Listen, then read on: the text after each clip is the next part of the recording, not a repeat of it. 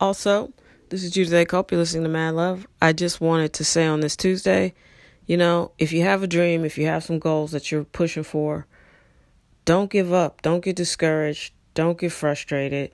Just keep going.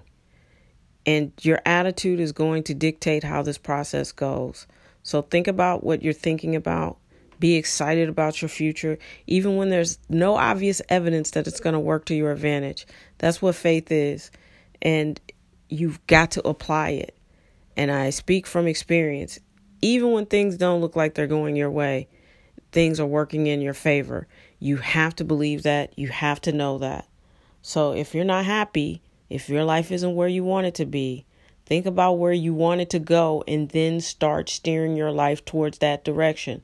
When you stay mad, when you stay pissed at the girl who broke your heart, when you are still angry about those people that fired you when they treated you bad and you worked real hard, when you're just hung up on anything in the past, if it's not in the present moment and you're pissed, really, you can physically still feel your anger, that's your problem. Start there. Let it go. You've got to move forward.